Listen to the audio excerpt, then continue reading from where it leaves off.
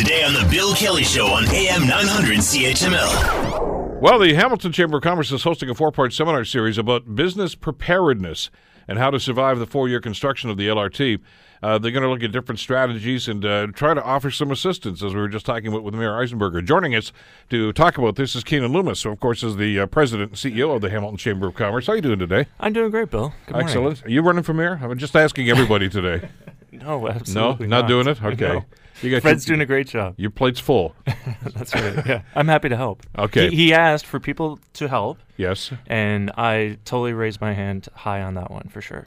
Well, I know that you had serious concerns. You've been on the program many times talking about the LRT issue.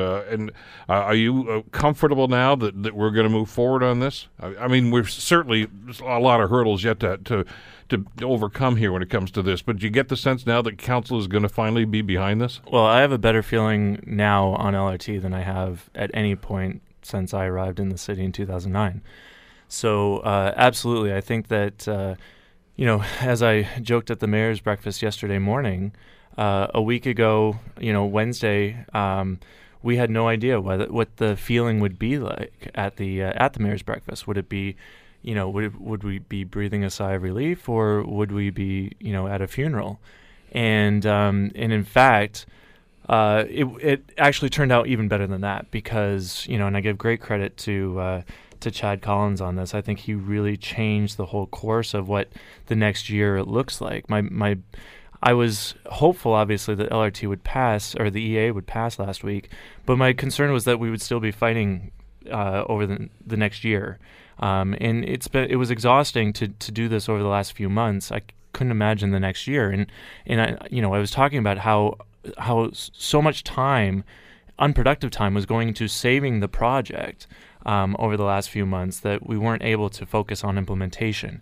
And now I think with Chad saying, look, obviously this is going to pass, and we now need to recognize, number one, that we're past the point of no return, and number two, that we've got to do the best job possible. And so, that's exactly what we're focused on. So I really give great credit to Councillor Collins on that.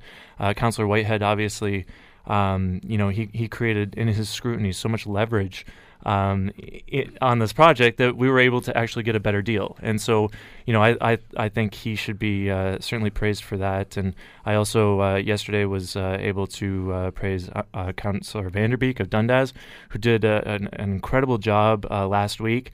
And she talked about how, if we're in doubt, let's default to the side of progress. And she really made a strong statement there. So I thought with all of that happening, with the mayor's leadership, with Ted McMeekin's leadership, with Councillor Ferguson still being firmly on board of this project, I am very, very optimistic at this point in time. And like I said, we can focus now on implementation.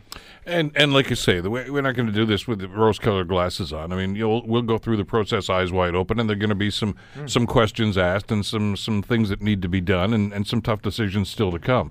But as long as you're focused, the old line from Winston Churchill, if you're going through hell, keep moving, keep going, don't stop.